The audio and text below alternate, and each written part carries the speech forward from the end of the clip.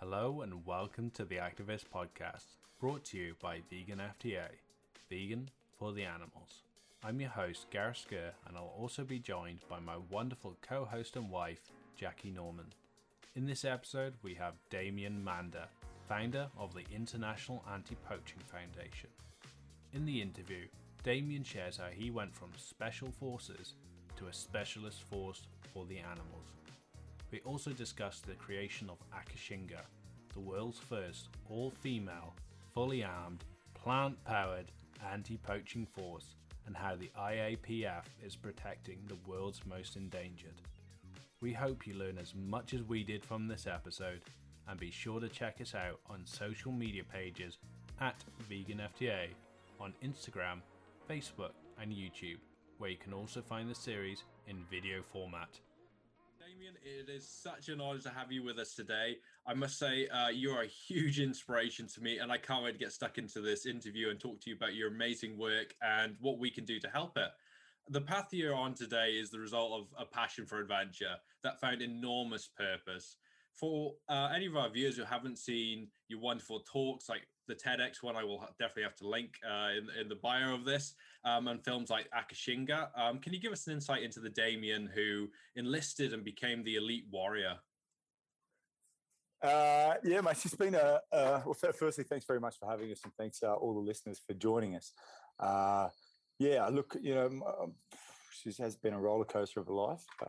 Sometimes seems like I've lived a couple of lifetimes crammed into the past 41 years, but it wouldn't change a thing. It's been a lot of good lessons along the way, a lot of humbling experiences, a lot of scary experiences, life-changing experiences, and we're all a product of our past, and we either choose to take on board the lessons we learn along the way or ignore them.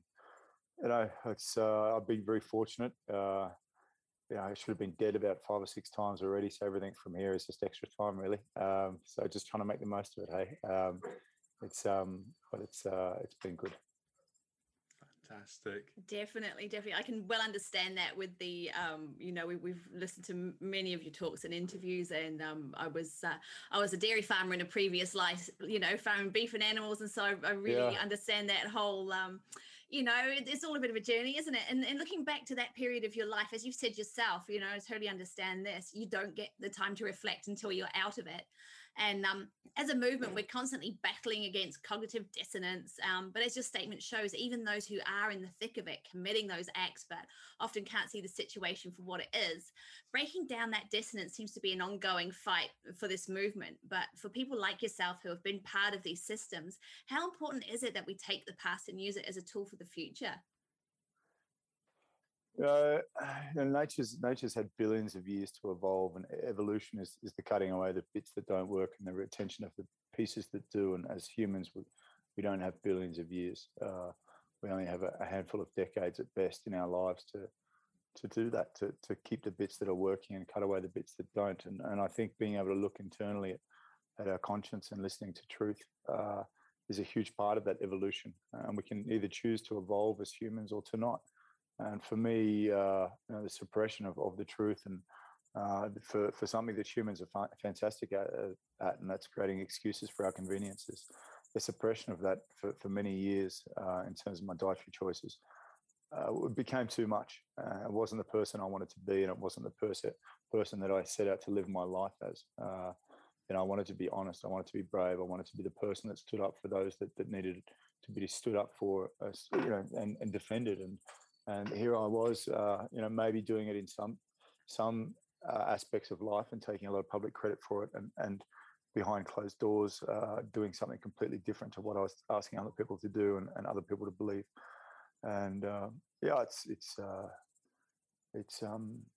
just one of those things that you either own up to your conscience or you suppress it. And I think suppression of knowledge of what is right is a dangerous thing. Yeah, for sure. I remember in a previous interview you did, you spoke about the destructive obedience, and I love that sort of way you termed it, like for your past life, because even for me, although not having the same military experience and all that sort of stuff, it was it's great to sort of see you use that term and think back to my Canis days and how so many of us are destructively obedient in the manner of what we're doing. You know, every meal has been destructively obedient. And you also brought up digging your teeth with digging your grave with your own teeth. You know, I've been creating a huge list of so many of the fantastic stuff you come out with, but it's so great to see how much you can use that past and then go into the future with it. But on that point, and using those tools for the future, I can't help but feel we should all try and be like Jackie Chan, another master of combat. When watching his kung fu movies, we see him utilizing every tool available, whether it be taking down the bad guy with a wooden chair or a paper clip. You know, he uses everything in the tool bag. And would you agree that we all need to become masters of utilizing the tools around us in order to create the results that we want, you know, with a varying method? But I just scraped into the 70s. I was born in December 1979, so I grew up in the 80s. So I'm more of a MacGyver guy, you know. So I get the duct tape. For those out there that are listening, like a matchbox and a piece of chewing gum, and you can blow some shit up. But look, we all need to use the tools that we have around us, but the most important tool we have is our voice and the truth. And we all have that. Those that are part of our movement, I often get asked a lot, you know, how can we do more? And I often feel as though, you know, I'm talking to people and they're not listening, or I'm speaking on deaf ears, or I'm beating my head against a brick wall. My response is keep having your conversations, keep getting better at them, because a conversation that you have today may feel as though it's falling on deaf ears, but the truth is accumulative, and it adds up, and it may be a day, it may be a decade before that person is finally reached. But once the shutters come up, they'll never go down again. And I mean, for me, it took a number of years and a number of people speaking to me from different angles. And to go back to your previous question, you know, I mean, I come from a certain demographic, and you know, like it or not, I'm an alpha male, and you know, I've got my background, I've got my history. And my credentials, but not only that, before I was in the military, you know, I used to hunt, and the worst kind of hunter, the one that did it for fun and not for food, and it wasn't even fun. It was a desperate attempt to try and get some form of primal respect from my peers, and to do that, I took aim at the vulnerable. So I've been there. I've been the worst kind of piece of shit that you can imagine, and so I've come 180 degrees from there, and so I can speak to the person that I used to be, because there's you know, there's that history, there's that DNA that's still in me that'll never change. You know, I'll always carry that around as my baggage. But you know, that baggage also became my you know, my freedom and my future. Being able to learn from that and acknowledge it and carry it forward. So let's just, you know, if I can just say anything, it's just keep talking and keep pushing the message. And our message is growing stronger every day. It's growing wider and it's growing stronger, and it's getting harder to avoid. And you know, when you talk about cognitive dissonance, and you know what it's hard to comprehend. You know, and I don't come from academia, but it's really hard to comprehend when you have someone who comes from a scientific background, who particularly in conservation, and they're extremely well educated. Most of them, you know, a lot of the people we work with have PhDs from places like Oxford University, and they will completely ignore the plant-based side of what we're doing, the agricultural side of what we're doing, and just focus on their work as conservationists, and sort of compartmentalize it without looking at the fact that the meat industry is the greatest negative environmental factor on this planet. And the biggest cause of animal suffering. Now, as conservationists, we generally sign up for conservation for one of two reasons, or both. One, because we want to protect the environment, or two, because we like animals, or all the two together. And the fact that land degradation and clearing for the meat industry, either to put livestock on it, to grow crops to feed that livestock, is the greatest cause of deforestation we have on the planet. Or the CO2 emissions from beef, for example, is eating away at our ozone. You know, all these things, they add up. And for me, a conservationist, you know, there's two types of conservationists. There's vegans, and there's those that don't want to take their work home. And the disconnection that everyday person will place in their life to separate what is convenient for them and what is inconvenient and what they don't want to own up to. It sort of perplexes me. But when you get someone who's highly educated that is able to still do that, that's a little harder for me to understand. Yeah, I can totally get that. I've been talking this week with some advocates for regenerative farming, and they keep sort of saying we need some animals, we still need some animals, and I'm like, why? Yeah.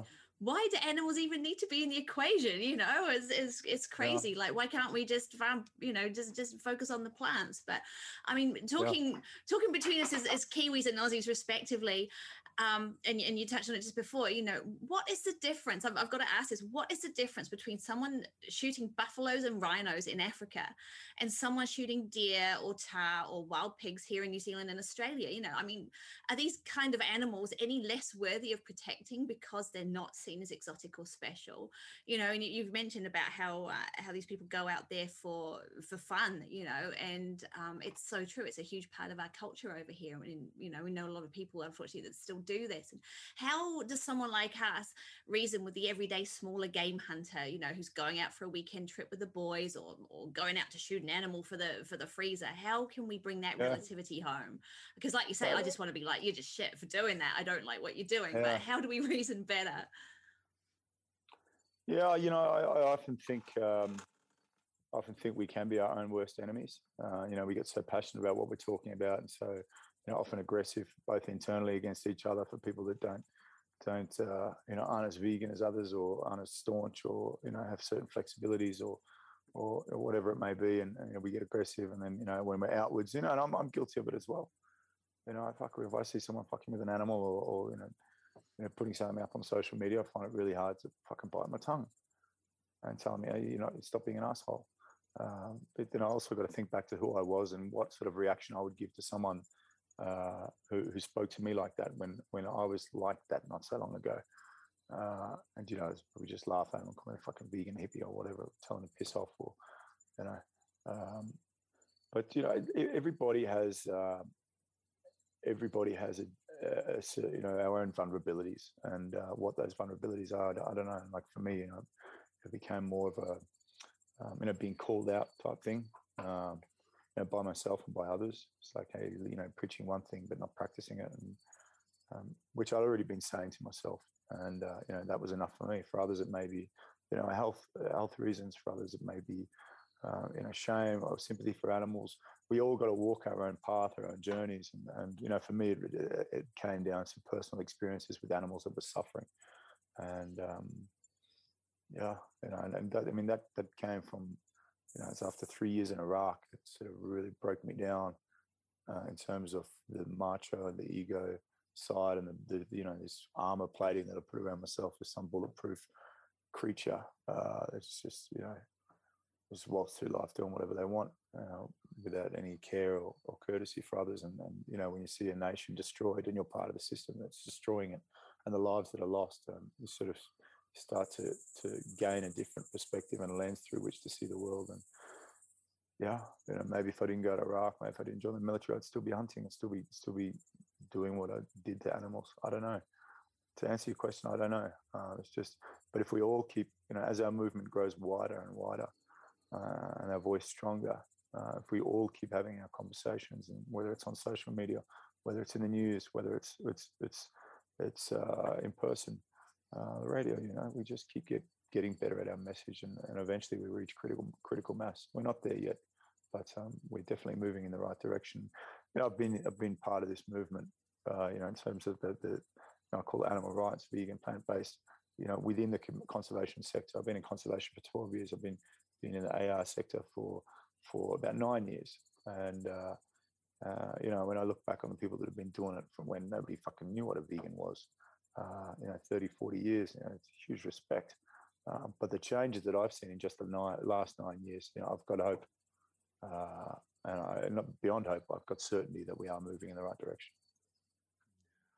Yeah, it's been fantastic to see, even in the last few years that we've been vegan, just to see how it just bloom exponentially each year. So hopefully we're well on track to getting where we need to be. Well, one of the things that helped with the Catalyst was some work that most people should know is the Game Changers documentary, which you featured in. and it took the world by storm in 2019. And this film helped to bring the plant-based message to the masses and shine new light on the reasons to eat plant-based. However, it wasn't necessarily a vegan film. It was more of a plant-based film, you know, but personally, I still believe it's fantastic. One of my favorites to recommend to non-vegans. But it was your segment that was one of our favorites, closely followed by our mate Patrick Baboumian, because it shone that light on animal ethics, you know. And what was it like being the sole sort of animal rights sort of message during this landmark project? Just to take it back a step, you know, so me and Patrick stayed together when we were at Sundance for the launch there, and all I can say is I'm glad I don't have to pay fucking Patrick's food bill. The man can eat, geez, he's a big man and he's a hungry boy, you know, and but absolute gentle giant, a very lovely guy, and I look forward to being able to catch up with him again. It was actually a huge honor. And you know, we discussed from the beginning with James and Joseph, you know, what my part in the movie would be, and how that would be used to bring across the animal side. And you know, it was largely a show targeted at men, I would say, and you know, trying to hit at the ego side of man, and this myth that you've got to eat meat to be a man. And you know, I suppose they had in their minds the idea of a certain character that would be able to tell the animal side, and so it was good to be able to represent the animals. And I actually don't have much of an interest in the nutritional side, and I don't mean that disrespectfully to those that are involved in that side, because I know how important it is. In the work that we do here in Africa, we have a program, Back to Black Roots, and there's a huge focus on the nutritional side. I just happen to personally maybe not look after myself as well as I should, although I'm still holding it together. But you know, for me, it's all about animals, and that's what I signed up for, and that's why I stick it in. I'm sticking with the movement. You know, what is it? It's been 9 years now, or 9 years ago I went vegetarian, 8 years ago vegan. And look, I'm not perfect. And I will say this, because some people get so scared of like, if I go vegan, you know, what if I'm not perfect? And you know, I've had a few 3 a.m. drunken romances with the cheesy omelette over the years, and you know, it's not about being perfect. It's about trying, and if you don't get it right or you fuck it up, you know, it's fine. The sun's always going to come up tomorrow. So you know, the people that are out there and they're watching, I think, oh geez, you know, I could never go vegan. It's not like a competition. It's not like final, you know. I mean, people change, you know. As I said, I've fucked up a few times, but I own it and get back on it the next day. Yeah, exactly. It's so true. You know, every bit helps, doesn't it? It really does. And you know, every time we show up, every meal that we have that doesn't include animals, that's, you know, it's it's all just good. It's all good. And I have to say, you know, when we were watching Game Changers, we were at the premiere, and when we were watching your segment, you know, I know I wasn't the only one, just wanted to bloom and stand up and start clapping in the middle of the theater, you know, seeing you talking about, you know, the connection and how you made the connection. And it was like, yes, you know, I would love to know how many people have you know, you've helped make the connection that wouldn't have been expecting it through watching the Game Changers. And as you mentioned, you know, it's had a strong focus on dispelling the myths around the need for eating animal proteins in order to be masculine. And this is a topic that you also continue to advocate on and present yourself as a brilliant role model for. You know, I know for me, even, you know, I'm not even a bloke, obviously, but for me, since I became vegan 4 years ago, my definition, my perception of what it is to be manly, to be real man, to be really masculine has completely changed. You know, how do you yourself, as someone who, like you say, is that alpha male, how do you define masculinity? And you know, probably how would you define it now as compared to how you did? You know, and I still keep company with a lot of ex-special forces guys, and you know, especially if you're around having a barbecue or whatever, and you know, I'm inside frying mushrooms on the side or whatever. Like, oh, you know, you're fucking vegan. You know, where you get your protein from? Fucking hold my shit together. That's where I get it from. But it's, you know, as someone who's is strong and alpha, and you know, you got to own that. And I think our job in society is to be protectors and to stand up for those that can't defend themselves. And animals sit right at the top of that list. And my message out there for all my brothers who, you know, the big macho guys, the tough guys, you know, why would you want to fuck with something that can't defend itself? And beyond that, why would you want to pay someone else to do your dirty work? And ultimately, that for me is, that's why I'll never touch meat again. Yeah. Don't want to pay someone to do something I'm not willing to do myself. And ultimately, I don't want to fuck with something that is innocent, doesn't deserve to die or suffer, and can suffer just the same as us. That's fantastic. Yeah, I love that approach on that. Your life's focus now, though, is the International Anti-Poaching Foundation, the IAPF, and the Akashinga program as well, which I'm looking forward to getting into. Both programs you were the founder of, and you were inspired by the work of the rangers and seeing firsthand the plight of the wildlife, you know, and your passion for adventure truly found its purpose in doing this work. We wondered if you'd mind sharing that catalyst moment that you had that really brought it home for you doing this work. Yeah, so I mean, there was obviously a lifetime leading up to the point of change and deciding to set up an organisation, the IAPF, that would carry forward the work that I wanted to do in conservation. And you know, I mean, the breaking point for me was seeing a buffalo, a big, majestic, powerful animal, female buffalo caught in a wire snare with her back leg stuck there, and a wire snare is what your poachers will put over the tracks of where animals go, and the animals walk through, and they get trapped either around their neck or their body or their legs, and as they pull harder and harder, the snares get tighter and tighter, and they're tied to big trees. And this buffalo, she and the rangers, they can look at the ground and they can read the ground, the tracks on the ground, the same way that you or me read the front page of the newspaper. It's a language, and they can tell how long something has been there or how long ago it came past. And the rangers there, and she's still alive. You could hear the bones crunching under her skin where she'd ripped her own pelvis in half. And the ranger said she'd been there for 3 days, struggling like that. And I don't know why. And seeing animals like that affected me differently than before Iraq. But, you know, Iraq just gave me a different perspective on things. And so we euthanized that buffalo that day. And as we did, she started to give birth to a stillborn calf, and that was a turning point for me. It was a finishing point of one life and the beginning of another.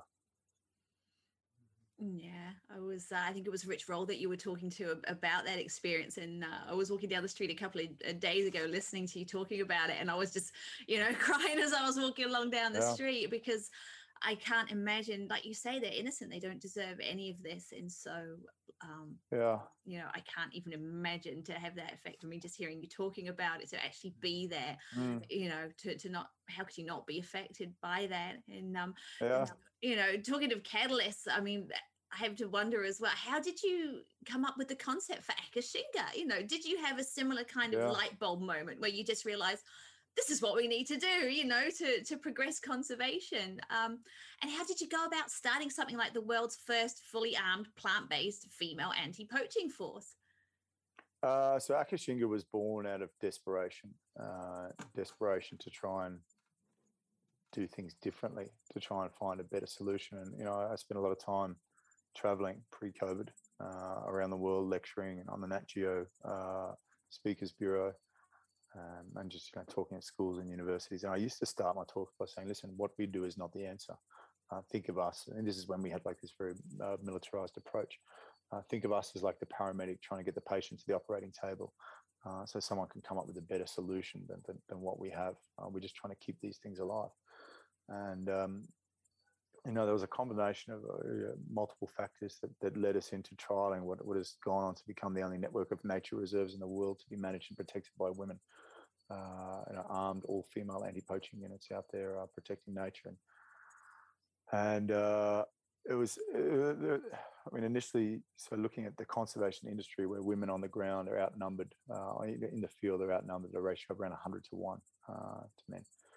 So women weren't given access to the roles and the experience they needed to be able to rise up in the ranks and fulfill management positions, and at the same time seeing other industries getting ahead by getting more women on the board, more women into management positions, more women as CEOs, and so conservation was sort of being left behind. And like to, I don't want to be unfair to the industry, but if we were getting it right, the situation would be much better on the ground. And so you're looking at different ways at a time when the conservation industry was becoming increasingly militarized and increasingly antagonistic with Indigenous local populations. We were running a program along the South African-Mozambique border, spending 7 figures a year on that, to have an ongoing conflict with the local population to try and protect a third of the world's remaining rhinoceros across the fence in Kruger National Park. And it wasn't sustainable. The UN Population Division says there'll be 2 billion people on this continent by 2040, and you get to a certain point, you realise it'll be the people that determine the future of wildlife and conservation here, not bigger fences and more guns and firepower. So that was the sort of why, but the how was still yet to be crafted. We started looking at other programs in conservation that were more inclusive of women, but we found them to be women to be like in position of tokenism. They were given a uniform and a rifle, and pictures were taken for marketing, and they weren't actually doing the job that was being portrayed that they were doing. Or women, they if you've got a staff list, there might be a certain higher threshold percentage of women that are on that staff list, but the fact is they're sitting on desks or on checkpoints or on gates or walking fences. So ultimately for us it became a question, can women be trained to do the job? If the answer was yes, then let's try it. If the answer was no, then we'll go back to the drawing board. So that's sort of very simple for us to determine. We do selection and put women through selection process. Still weren't convinced, and then I read an article in the New York Times 2017, and within that article there's a link back to another article written in 2015 about the US Army Rangers putting women through training in preparation for frontline deployment. And so the relevance of that article to me personally was, a decade before reading it, was, we were on a routine mission in northern Baghdad when our convoy had been hit, and a few people at the checkpoint were going through, being killed. We were quickly surrounded. Shit was not going well, and it was the US Army Rangers that came in and were able to extract us out and get us back to safety. So yeah, it was just querying myself was, okay, this unit that saved my life is now training women to be Army Rangers, then let's try and train women to be wildlife rangers, and proper ones, not ones that are stuck on a checkpoint. And that's how it started. Hey.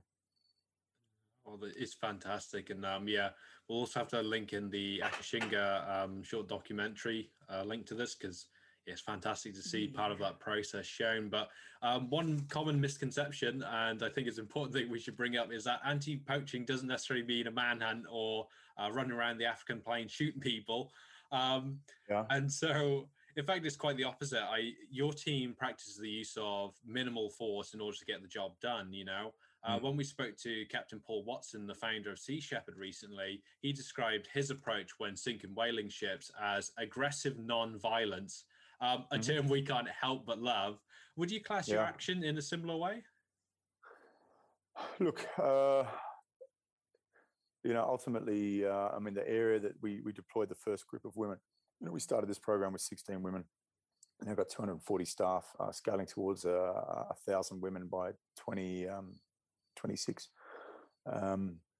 The area they were deployed into in the 16 years prior to this project starting, there were 8,000 elephants killed.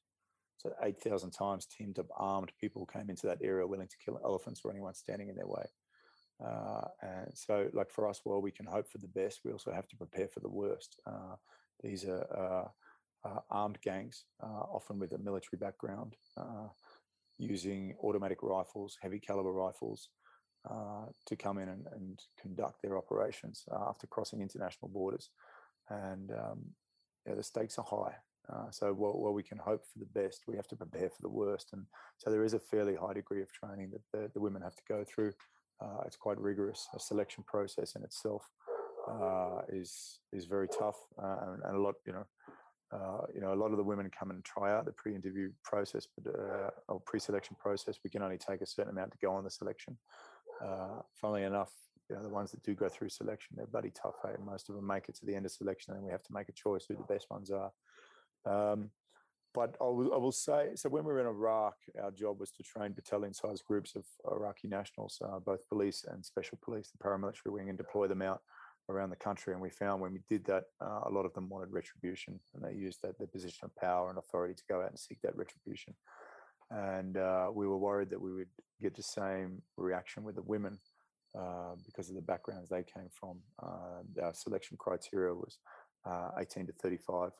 Survivors of serious sexual assault, domestic violence, AIDS orphans, single mothers, and abandoned wives. And what we got compared to Iraq was completely the opposite.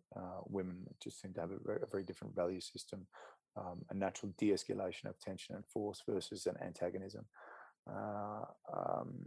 in potentially or in positions of conflict or potential conflict. And for us, a lot of these things we were learning as we were going along, and I very much became the student in so many areas.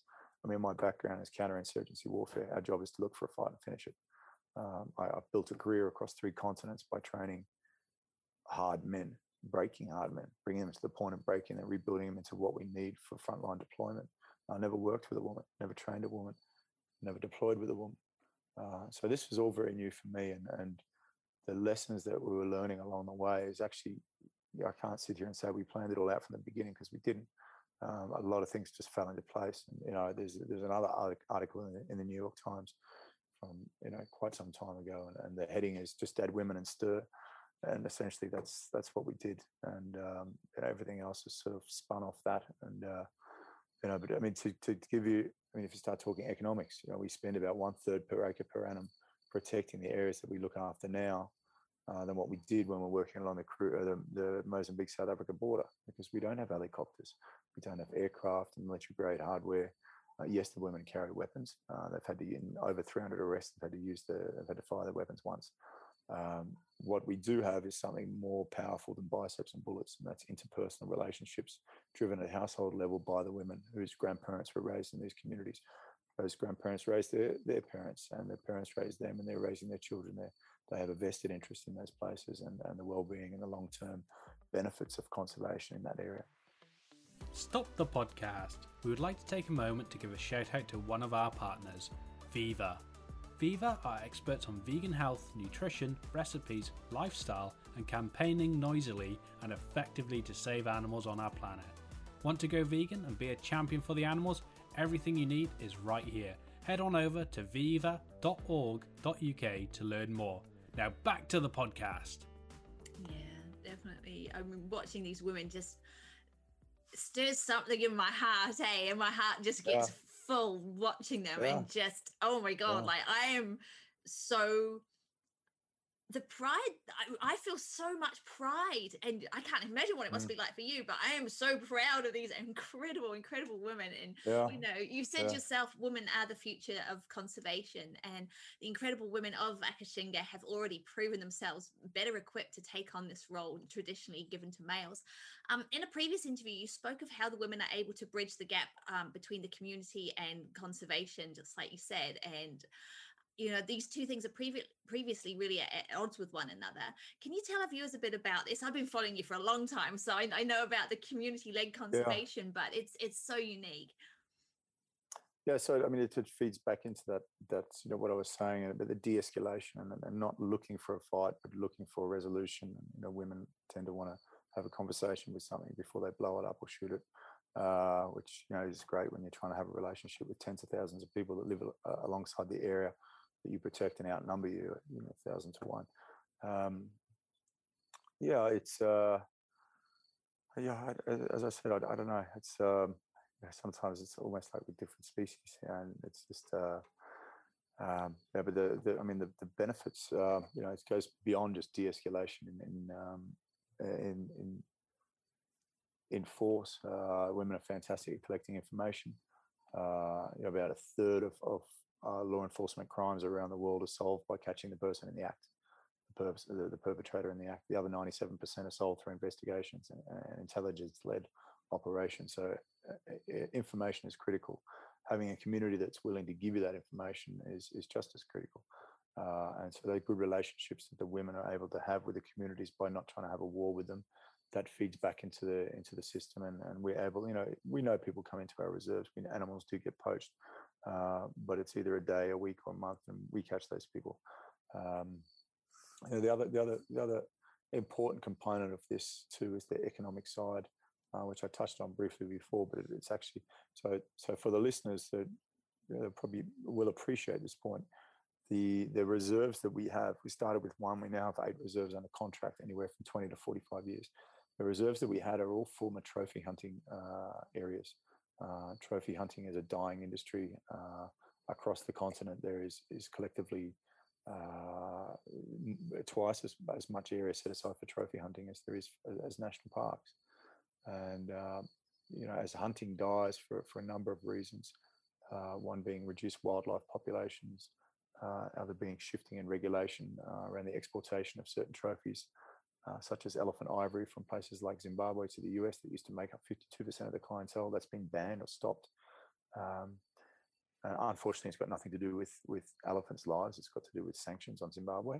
The other one is just a younger generation raised on social media that doesn't want to shoot things anymore. So all that means a shrinking customer base of hunters and areas like the ones we pick up that are being left dilapidated, shot out, no animals.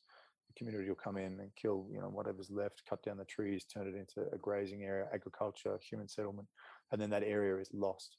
And at a time when civilization has been brought to its knees with COVID, and been brought to its knees by a small scaly anteater, it highlights the importance of biodiversity and looking after these natural areas.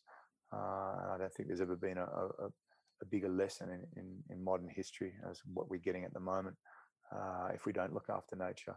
So holding on to these areas for us is important. Being able to find an alternate use or an alternate economic benefits to the communities through these areas as opposed to trophy hunting was what we set out to do. And to do that, we had to look at hunting not as an argument to be had, but as an equation to be solved. And so we sat around the table with hunters, and I can proudly say I'm the owner of a hunting company, which we bought out with all their land and contracts. We don't hunt on any of our areas, obviously.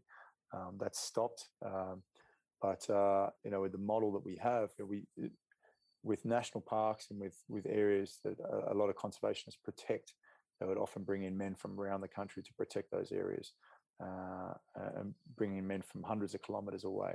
And the reason that was done was to avoid collusion or corruption with local communities they may have grown up with.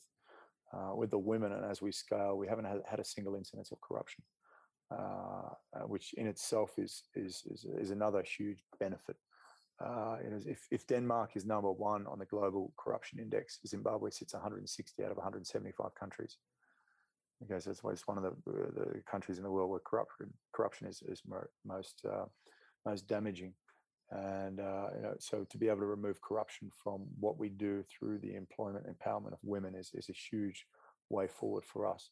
But what it does do is it allows us to employ women directly from the local community, because we don't have to worry about this corruption issue. And that turns the largest line item in our budgets, which is range of salaries, into a direct community investment.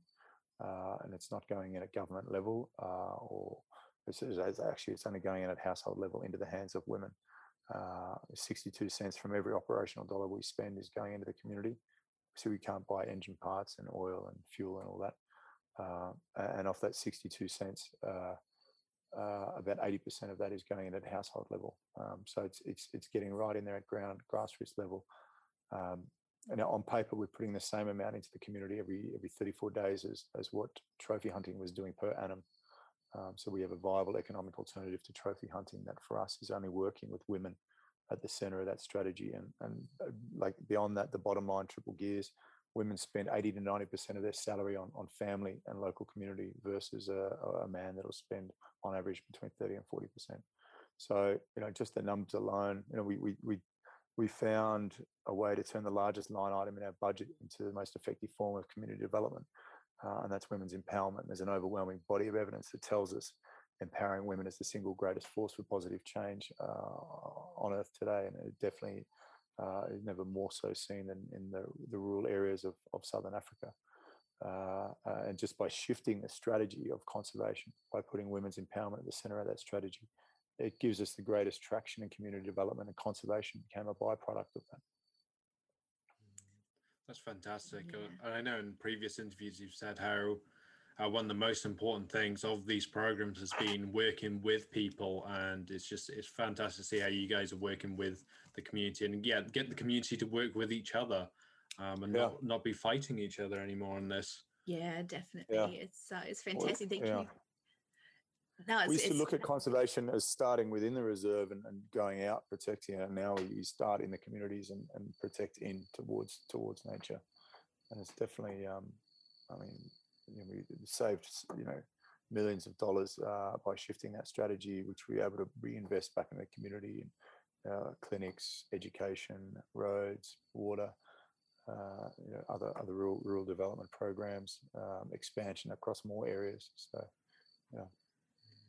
It's amazing. Like, the more I hear about your work, I just love it. It's just staggering what you're achieving out there, and the area of land, the millions of acres you're protecting, and the wildlife is coming back, and there's so much more to it than everybody thinks. So we really want to make sure that everybody follows your work, and we'll certainly get to that. But for me on a personal level, when researching the Akashinga, an interesting thought occurred to me in regard to the link between maternal instinct and roles given to women around animals. So on my first hearing about the all-female force, my initial thought was that this instinct had to be the reason for choosing women over men, because having had that role exploited myself during my former years in the dairy industry, that was something that's why women traditionally get given the role for caring for the calves, because we're better at looking after babies, we're better at caring for animals. So I found it both surprising and refreshing that with Akashinga this isn't the case. Akashinga is a truly empowering and inspiring recognition of female equality and skill, as you say. Do you come across this assumption often? I just wondered, is that why women are doing it, because we've got that maternal instinct? No, look, interesting to say that. No, it hasn't really come up too much, but I will say it is one of the empowering things about the program, and what does make it. I think it's these women with this program. I say, beyond their families, they have what is the most elusive thing in life, and it's purpose, and they really are. They're passionate about protecting these animals. And when we do lose an animal, it is, we all of us, we spend more time looking after the animals than we do looking after our families. That's just the nature of the job and the amount of time we spend away. So when we lose an animal,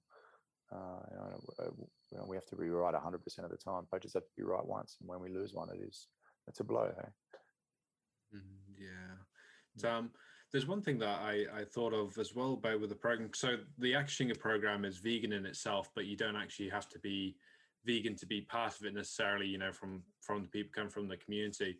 And quite often when speaking to Canis, they'll bring up these arguments of, what about the Inuit population? How, they can't eat vegetables, they need to eat meat. What's it like providing the plant-based, the vegan food in Zimbabwe and stuff like that, like especially when you're on an expedition? Is it easy enough? Yes, I mean we've got 7 vegan chefs cooking for this growing army of conservationists. We have a program within Akashinga, and that's called Back to Black Roots, headed up by Chef Cola. She's had a great write-up in Forbes magazine a few weeks ago, actually. And Back to Black Roots is a 4-stage program, and the first stage is teaching the rangers not only how to grow your own food, but how to prepare your own food. And meal plans, and how to speak about your food and understand it from a nutritional, an ethical, and an environmental standpoint. And when we do those 3 things, they start to understand the most important thing, and that's the why. And so that's stage 1. Stage 2 is then working with their families. Stage 3 is working with the communities, and stage 4 is building ambassadors. We're at stage 4 at the moment. Look, not everyone likes it when they first get there. We tried this with a group of male rangers some years ago, and we almost had a mutiny.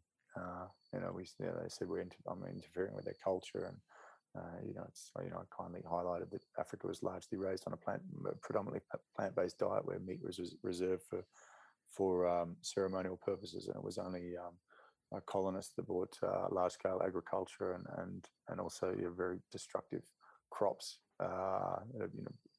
very poor from a nutritional standpoint, crops to Africa, that became their new culture. And so I look at the majority of women, and interestingly, it is one of the things that the reporter will, when we've got a journalist or something in camp, and they'll come up to me and say, "Hey, listen, I pulled a few of the women aside, and we're having a bit of a chat, and I was asking them about the whole vegan thing and how serious they are about it, and if it's just a facade." And he's like, "Nah, they're pretty serious about it." And I will say, not all the women maintain it at home, but the majority do. Everything we do in camp is plant-based. In our main camp where our headquarters is, we've got 5 acres of gardens growing there, and gardeners, and we've actually got a permaculture specialist coming in soon. We're going to be shifting a lot of it to permaculture. We're doing a big garden at one of the local schools as well, so that'll be part of the community component of Back to Black Roots. And you look at so many of these countries in sub-Saharan Africa where the medical systems is nothing like we'd expect back home, and the difference between life and death can just be often basic medicine, and countries where cancer and diabetes and stroke and heart disease are so common. Prevention is the best cure, and prevention in its best form comes in what we put in our body. That's fantastic. Yeah, it's wonderful. We recently spoke with Eduardo Gonçalves. He's the founder of the campaign to ban trophy hunting, and we were shocked beyond words at the scale of the industry. And as we've touched on earlier, in Zimbabwe, you described in a previous interview how 20% of Zimbabwe was set aside for trophy hunting, and then across Africa, it was an area the size of Texas, which is it's mind-blowing. In the former life with the military, though, you were in a job where the budget was no problem. You could do whatever you liked, in order to get the job done. You just keep on spending the Defense Force budget. What's it like now being on the other side of the table, where you are no longer the hugely funded organization? You're now sort of on the back foot trying to fight this huge, well, luckily, as you say, it's a shrinking industry now, the trophy hunting, but it's got so much money behind it. You're now on the side of right, fighting that financial might. What's it like for you?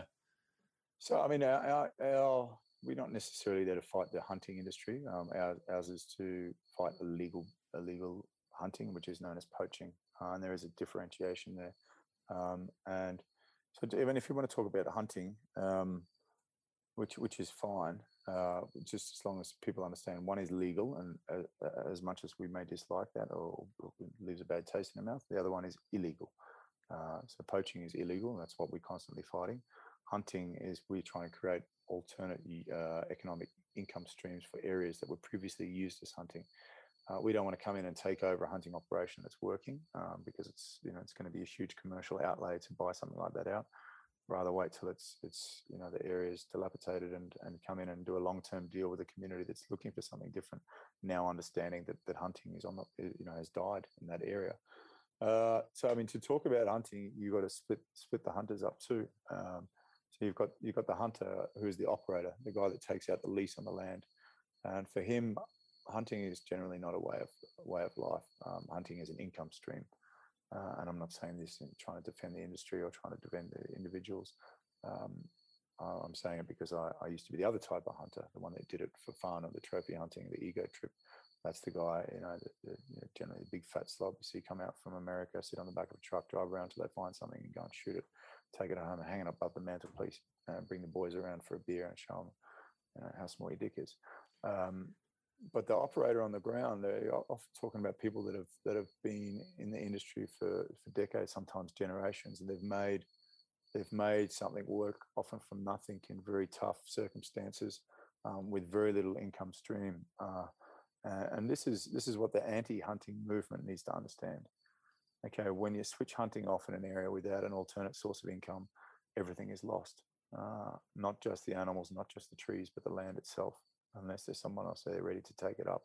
So we can jump up and down as much as we want. So we hate hunting. We don't see fucking pictures of dead animals on Facebook and people standing behind it with their rifles and that. But if you don't like it that much, then be a part of a different solution. Don't just shut it down, because when you shut it down, the trees go, the animals go, the fences go, the patrols go, the vehicles go, the community development work goes. And the only thing I dislike more than hunting, when we're talking about hunting, is the fact that as an international community, we've relied on it to be the only economic income stream for so many areas. Okay, so if the world really hates it that much, then put the money on the table so we can buy out these places and do something different with them. Until then, you can't just have it banned overnight, because there's far more at stake than and I agree. From an ethical standpoint, it's fucking horrendous. From a practical standpoint, you can't just switch off one switch and expect everything else to just be rosy afterwards. It's not. It gets even shittier. Yeah, thank you so much for that insight, because these are the insights that we need within the movement, because at Vegan FTA, we want people to be able to advocate better and to understand who our adversary is and how to work with them. That's what we need, like we've seen that with, Jackie, and having her experience in the dairy industry has helped us to further our movement in finding alternative solutions. And yeah, thanks so much for that insight. Yeah, exactly. We want everything to end overnight, but we've got to face the reality. These things take time. And these times are challenging now more than ever. But so 2020 was a year that struck a devastating blow to the economic structure globally, and many people were forced to either diversify or become bankrupt. How did the pandemic affect the model that you had put in place, and how has it affected trophy hunting in general? Yeah, so we, there was, I remember it, going back last year, there was about a 2-week period where I literally hardly left my desk, maybe, 4 or 5 hours a day to go and sleep and then straight back. And that was us just changing the whole way that we approach things from a fundraising standpoint, operational standpoint. We made huge cutbacks across the organisation. I think in the space of 2 weeks, we cut back about 40% of operational expenditure. Put some projects on hold, prioritize what was needed now, what could wait. And I'm proud to say that we didn't lay off one staff member because of COVID reductions in fundraising over the last 13 months, 12 months. The only people that took pay cuts were management, with myself taking the largest pay cut. And all that was restored after about 5 months. We switched a lot of our fundraising to digital. I used to, spend a lot of time traveling and going speaking with people around the world and doing lectures and fundraising and having meetings. And obviously that couldn't happen. I think we're all a bit tired of the Z word at the moment, Zoom. But so I'm looking forward to getting back on the road and getting out there and having these interpersonal conversations and with the bigger donors, and the small donors as well. It all adds up. But it's been a tough year. We still experienced about 26% growth in our financial income last year, which was below projection and where we've been for previous few years. But we stuck it out. We dug our heels in. We stuck it out, and as we say in the clearance diving branch where I came from, improvise, adapt, and overcome. And I know that's easier said than done, but we did it. And it's a tough time as a conservationist in any time, given that the majority of funding that goes into not-for-profit ventures goes to humanitarian causes, about 95%. The other 5% reserved for animals, domestic and wild, and conservation and climate change, and environmental causes. We in the USA, there's more money given to ballet each year than is given to conservation. It's just fuck. I mean, not that I got anything against ballet. Do the pirouettes or whatever the fuck they are. But if we don't look after the planet and the one backyard we've got, there's going to be fucking no one left to pirouette. We're going to be fucked. We think we sit at the top of the food chain. We're not. We're not the main act. We're part of a system. A system that's been refined over billions of years on a planet that's been spinning for 5.3 billion years.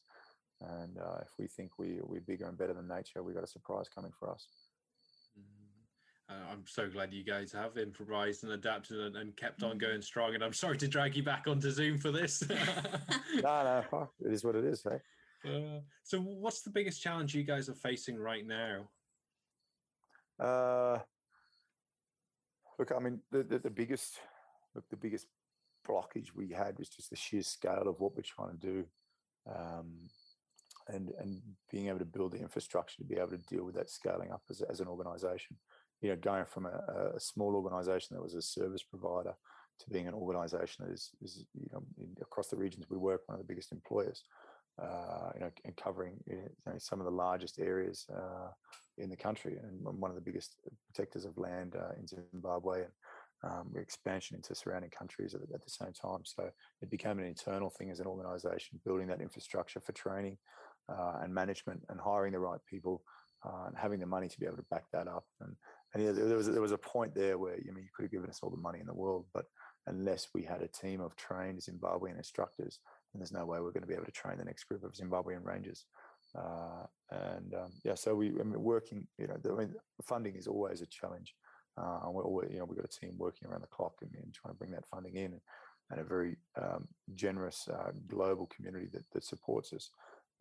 But our job on the ground is try and use that money in the most effective way to achieve our mission. And in a way, the way we operate is still very special forces in terms of modus operandi. Special forces is small groups of people getting big jobs done with minimal resources and minimal fuss. And that's the sort of culture we still carry as an organisation. We don't have big fancy offices and headquarters and all that. We get shit done. We get shit done down in the dirt, and it's not fancy, and it's not technical. It's just going back to basics, getting the basics right, hiring the right people, making sure they believe their job is the most important job in the world, and giving them the tools to do that. Yeah, definitely. I know, it's incredible the work that you do. And, for anyone that, I know you've said it yourself, when people see your work, especially guys, they're like, right, we want to come out to Zimbabwe. We want to come and help you shoot poachers and things like that. And people like me watching Akashinga's like, I want to go and do that. But, it takes a special kind of person to do, the work that you're doing. And we're not all cut out for that. We're not all able to do it. So, I've been following you for a long time, as I said, and we get the newsletters. I'm constantly staggered by the scale of the work that you're doing, by the countless projects that you have, and the massive fundraising that you've been doing and need to continue to do. So for everyone out there who can't be Akashinga, who can't get out there and help you in Zimbabwe, how can we help and support your work? Look, I mean, it's all about just looking at the way that we lead our lives, and it doesn't have to be IAPF or Akashinga. It's got to be something to do with conservation of the environment, and I suppose the strongest message I can give is that doing something good doesn't buy credit to do something bad. We've got to keep improving our lives and the way we treat nature at every possible set of crossroads that we come to. Research more, to understand more about the implications of not looking after nature, of where we're going as a species, of where other species are going because of our actions. Choose an organisation, choose a cause, choose a mission, choose a passion, choose a purpose, choose something. But don't sit there and think that your effort is not going to be enough, and that the collective efforts of enough people are going to add up to something significant, because they will. But while individuals sit back and think other people are going to do the work, then we are fucked. Yeah, such a prominent message, especially right now. And finally, as someone who has been, seen, and done and accomplished so much, what is your vision for the future? So we are in the process of scaling Akashinga to our second landscape. Our first landscape being the Zambezi Valley. The second landscape will take us to the ocean. It'll be a terrestrial / coastal maritime project, which for me, being having come from the ocean and the coast of Australia, is very exciting to be able to go back there now with Akashinga and a model that's working and scaling and doing so well. But by early 2026, the end of 26 at the latest, we would hope to have 20 areas, former trophy hunting areas, that have been reclaimed or have died out, being resurrected through this program, with an army of 1,000 women protecting those areas, women whose sons and daughters will be coming through the ranks, being trained through scholarship programs, women who are going on to university and coming back and helping rebuild the communities they came from. A slow revolution driven through education and empowerment in these communities that are turning them around and bringing them out of the dirt and the dust and into a place that they a place of prosperity. Our other program, Lead Ranger, we're in the process of expanding that into Southern Africa now. We've just finished building the facility, and we'll be running the first instructors course before the end of the year. And Lead Ranger is the training of the capacity building of Indigenous leadership within existing and well-established conservation organisations. So far, we've trained 44 instructors from 5 countries with 1,100 rangers who work underneath them that help protect over 14 million acres of African wilderness every day. So the expansion of that program, if all I did for the rest of my life was be part of a team that helped expand Akashinga and Lead Ranger, then I would be a happy man. So the expansion of Lead Ranger to next Southern Africa and then to West Africa and then perhaps beyond the continent, I think is where we're looking in the immediate future. Fantastic. I can't wait to follow this all and keep our followers up to date. And I'm really excited to hear how this goes. Oh, definitely. Yeah. I love what you said earlier about having hope, and listening to you and everything that you've done and are doing and everything, you've got such a set vision for the future, and it is wonderful. I just have to ask, because people sort of, you see the IAPF and you sort of think, oh yeah, they save elephants and rhinos, but you play such a huge role in the community with as people as well. I was reading this week about a wee girl that was 2 years old and she suffered burns to 30% of her body. You've been helping her as well, haven't you? Yeah, there's as well as stocking clinics and with medicines, when we first arrived in the new area that we've just set up, expanded into delivering babies without medication under candlelight. And in a place where the difference between life and death can often be a few bucks for malarial tablets or antibiotics, being able to come in and be able to provide solar electricity and basic medications and first aid training and have a nurse on site, it goes a long way in not only doing the right thing and doing what is humane and being able to help people, but building those relationships with the communities that ultimately will decide the future of the wilderness we're trying to protect. She's actually making a really good recovery, burns to 30% of her body. A few weeks ago, there was a young boy, Sean, who is 7 years old, and he hasn't been able to walk, and he's been dragging himself around in the dirt. He's still with a smile on his face, but that's how he used to get around, and he's got a wheelchair now. And his smile is a little bit bigger, but he doesn't have to drag himself in the dirt anymore. It's small amounts of money and small things. Another young girl hasn't been to school since she was very young because she's too embarrassed because she has a tumor on her face. Just something as simple as being able to get down and get a series of injections and start reducing the size of that tumor to a point where it can be removed. It doesn't. We raised like $4,000 for that specific case, and that's that $4,000 is going to change that girl's life. She's going to be able to go back to school and complete her high school certificate. Who knows? Maybe one day she'll be a ranger. But small change in our lives can mean big changes for others, and often to be lose perspective in the worlds we live in, and just a few bucks here and there can go a long way in someone else's life. Thank you for listening to this interview. We hope you found it informative and entertaining.